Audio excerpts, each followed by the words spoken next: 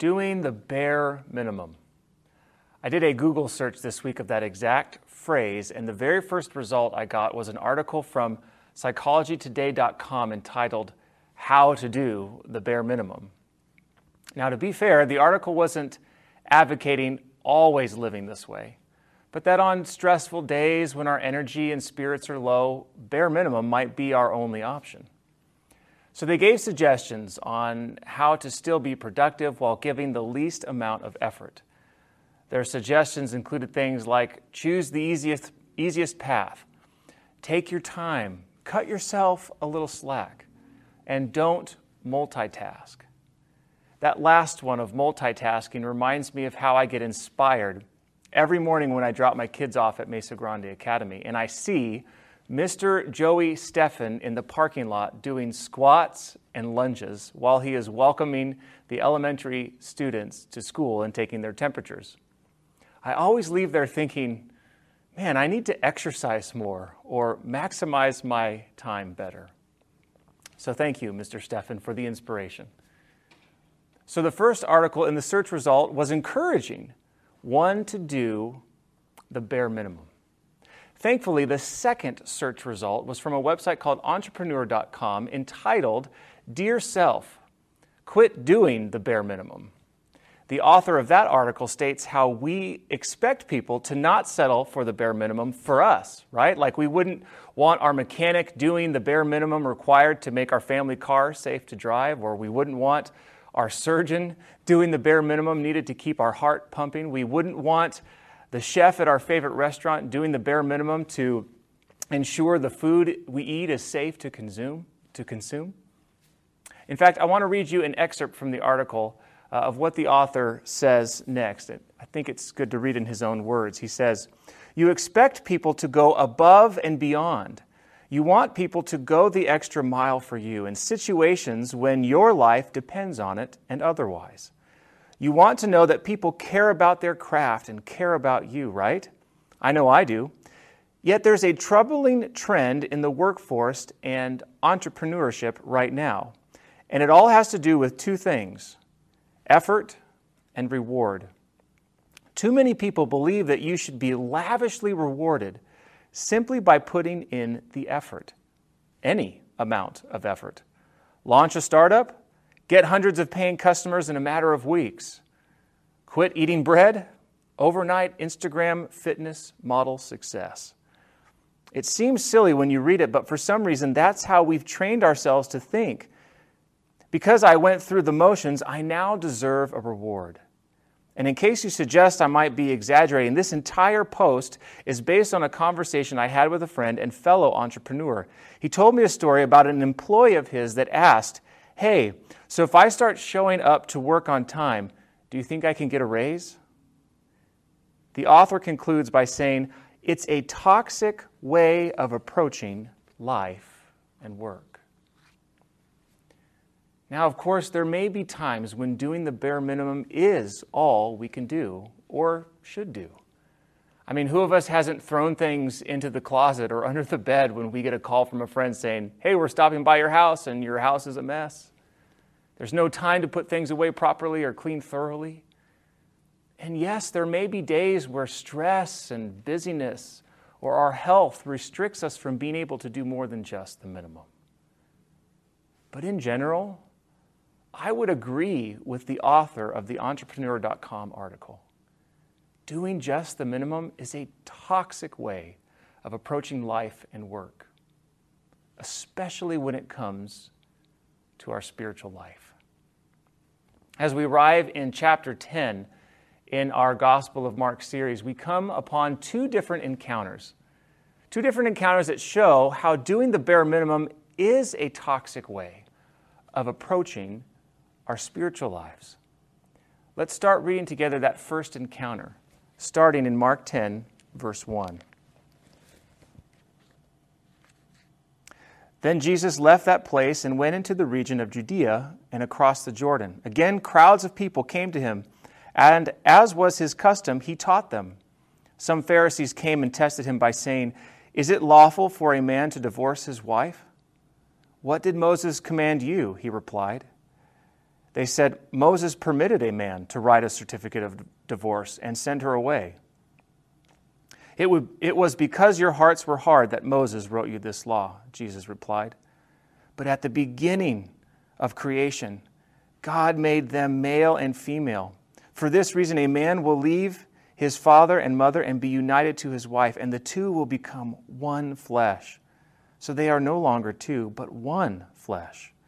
Therefore, what God has joined together, let no one separate. When they were in the house, again, the disciples asked Jesus about this. He answered, anyone who divorces his wife and marries another woman commits adultery against her. And if she divorces her husband and marries another man, she commits adultery. This encounter Jesus has with the Pharisees shows me that doing the bare minimum with God is toxic because it can cause us to replace God's will with legalism.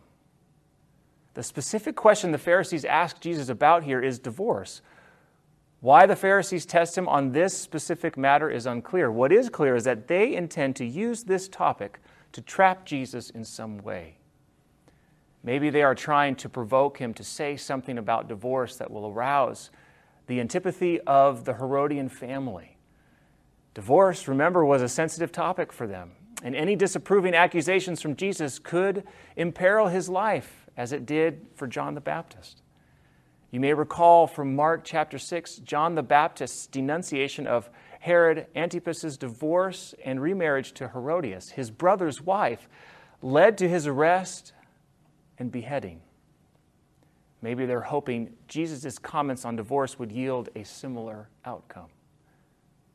Their specific question is it lawful for a man to divorce his wife? Jesus responds in a way he often does with these kinds of traps, with a question of his own. Well, what did Moses command you to do? This comeback from Jesus recasts the issue from a hypothetical debate about some unspecified husband and circumstances to a command directed to them. They reply by citing the regulations covering divorce as stated in Deuteronomy chapter 24. Then Jesus declares that this law was only a compromise situation designed to reduce the fallout from men's hardness of heart. I think it's worth pausing here to note that the allowance for divorce was really meant to protect wives from brutal abandonment. It freed a wife from the accusation of adultery when she, out of necessity, in that time and place, had to remarry. And it prevented the first husband from destroying her new marriage by trying to reclaim her. It deterred anything that might look like wife swapping. The law was therefore intended to provide protection for women and keep the social upheaval associated with divorce to a minimum. I think it's also worth noting that in Jesus' day and age, certificates of divorce were especially being abused. Men were issuing divorces for trivial things, like if their wives would just spoil the dinner. No wonder then Jesus reminds them in this moment his ideal for marriage, this beautiful, intimate union of oneness he gifted to us from the beginning of creation, a oneness that he never wants to see broken. Now, we, of course, could spend our time today focusing on that ideal marriage relationship and talking about the topic of divorce, which is an important one to talk about. But since this conversation on marriage and divorce was brought up in the form of a hostile question by people bent on trapping Jesus, I felt impressed to turn our focus on the way the Pharisees approached this law with Jesus. And it seems to me that they have a fatal flaw in their approach to the law. They come to the law asking, what does it allow me to do? Or to put it more bluntly, what can I get away with? And in the process of having that approach, they have lost sight of God's ideal. Doing the bare minimum with God can lead to replacing God's will with legalism. We often think of legalism as, what can I do to earn God's favor? But I also think legalism occurs when we think, what am I allowed to do before I fall out of God's favor? Either approach declares that one doesn't need God, just their own efforts. Either approach puts the focus squarely on self rather than on God and His will. As I was thinking about the topic of legalism, my mind went to that chapter in Max Lucado's book, He Still Moves Stones, where he talks about being trapped by legalism. I think Lucado really painted the toxicity of legalism when he says in that chapter, legalism is slow torture, suffocation of the spirit, amputation of one's dreams. Legalism is just enough religion to keep you, but not enough to nourish you. He goes on to say, can I give you the down and dirty about legalism? Legalism doesn't need God. Legalism is the search for innocence, not forgiveness. It's a systematic process of defending self, explaining self, exalting self, or justifying self. Legalists are obsessed with self, not God. I think that's well said. And I think that becomes our reality, whether we try to outwork God or we try to get away with doing the least amount of work we can for Him. And the thing is, Jesus is standing in our midst saying, I have so much good I want you to experience. I want you to experience intimate, meaningful, and joyful relationships. That's my ideal for you. But I can't give that to you if all you're focused on is, what can I get away with? We miss out on so much when we settle for the minimum with God, because we replace His will for us with legalism. Well, then we come to the second encounter. It begins with another person posing a question to Jesus. And that is starting in verse 17 of Mark chapter 10. And we read, as Jesus started on his way, a man ran up to him and fell on his knees before him. Good teacher, he asked, what must I do to inherit eternal life? Why do you call me good? Jesus answered. No one is good except God alone. You know the commandments. You shall not murder. You shall not commit adultery. You shall not steal. You shall not give false testimony. You shall not defraud. Honor your father and mother. Teacher, he declared, all these I have kept since I was a boy. Jesus looked at him and loved him. One thing you lack, he said.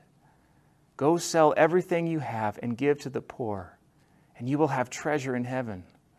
Then come, follow me. At this, the man's face fell. He went away sad because he had great wealth. This second encounter shows me that when you settle for doing the minimum with God, you settle for a good life rather than a great one. Now, it may be unfair to say that this man who asked Jesus this question was only doing the bare minimum in his life. After all, we see in the details of the story that he seems to be a good person, a moral person. When Jesus said, keep the commandments, he replied, which ones? Jesus tells him, and he says, I've done all that. I haven't committed adultery. I haven't murdered anyone. I've loved my neighbor as myself. I've done this since I was young. I am a good moral person. He also must have applied himself greatly in life because he was successful. At least I assume that, because the text says he had great wealth. He would have had whatever he needed by the way of this world's blessing. And I think it's also worth noting that he was a young man. We don't get that detail so much from Mark's account. We do from Matthew's account. He had accomplished moral excellence and great wealth and success at a young age. So obviously he wasn't lazy. He wasn't, just not giving any effort at all. Obviously he was driven and put a lot of his heart into his life. But I would say that he was still settling for the minimum because he wasn't willing to go all in with Jesus. The Pharisees, they were settling for the minimum with the attitude, what can we get away with? The rich young ruler is settling for the minimum with the attitude, what don't I have to give up? What mattered most to him was his earthly treasures. And he was fine following God, receiving eternal life, all the benefits, as long as he didn't have to give that up. He wanted maximum benefits without having to change his circumstances or change what mattered most to him to be Jesus. That sounds like settling for the minimum with God to me. And by asking him to give up his wealth in order to follow him, Jesus is telling this young man, you can't follow me halfway. To experience that full and abundant life you seek, you have to be all in with me. I want to suggest to you that Jesus is giving this young man a choice. On the one hand, you can choose a good life. A life that is comfortable, a life where you are a moral person, a good neighbor, a life where you are a functional and healthy member of society, a life where you can provide for your family. It's a good life. That's the first choice. Or you have another choice. You can choose not just a good, but a great life. One where you journey with me into the grand adventure called the kingdom of God.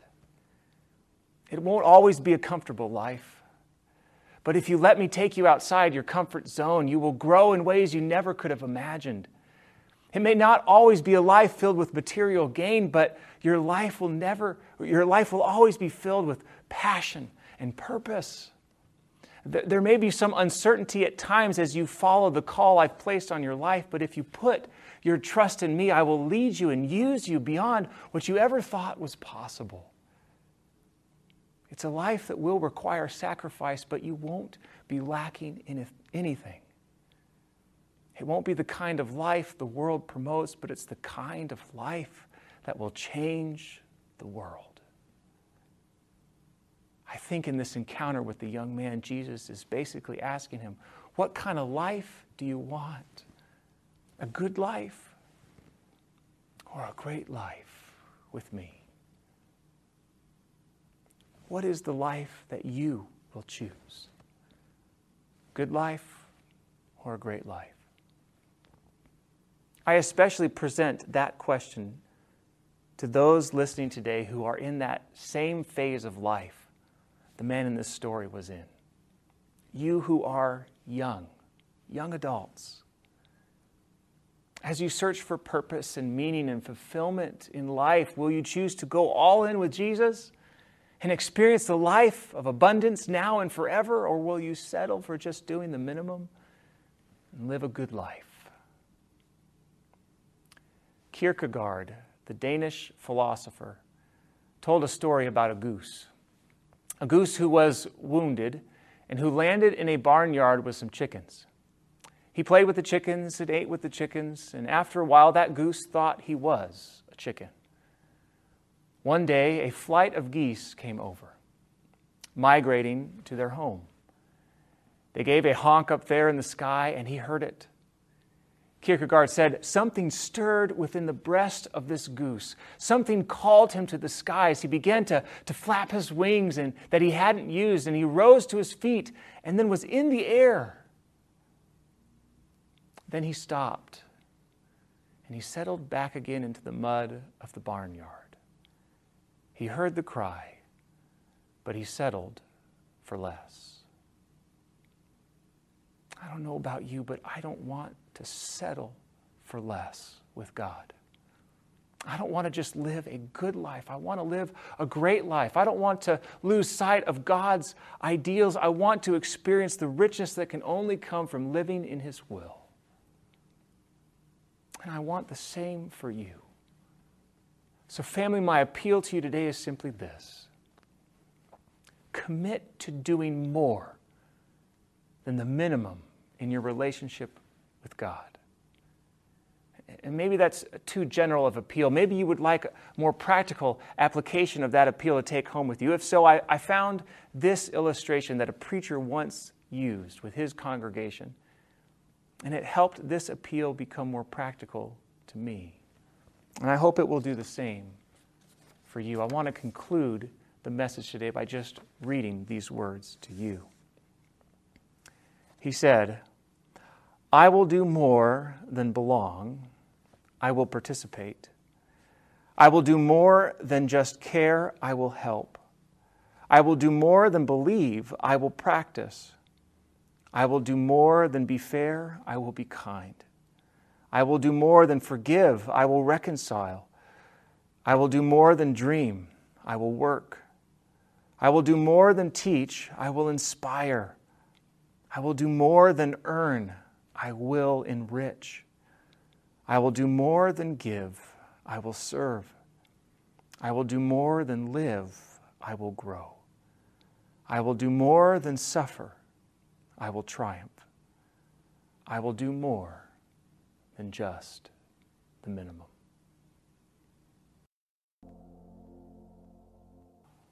Please bow your heads and join me in prayer. Lord, we thank you that you want the best for us, that you want us to live a great, fulfilling, purpose-filled life with you. We thank you, Lord, that your ideal is for us to experience deep, intimate relationships like those that come in the oneness of a marriage relationship. But Lord, sometimes I am guilty, and I'm sure others are too, of approaching you in totally the wrong way, our relationship with you in ways where we might think, well, what's the least I can do in order to get the maximum amount of benefits?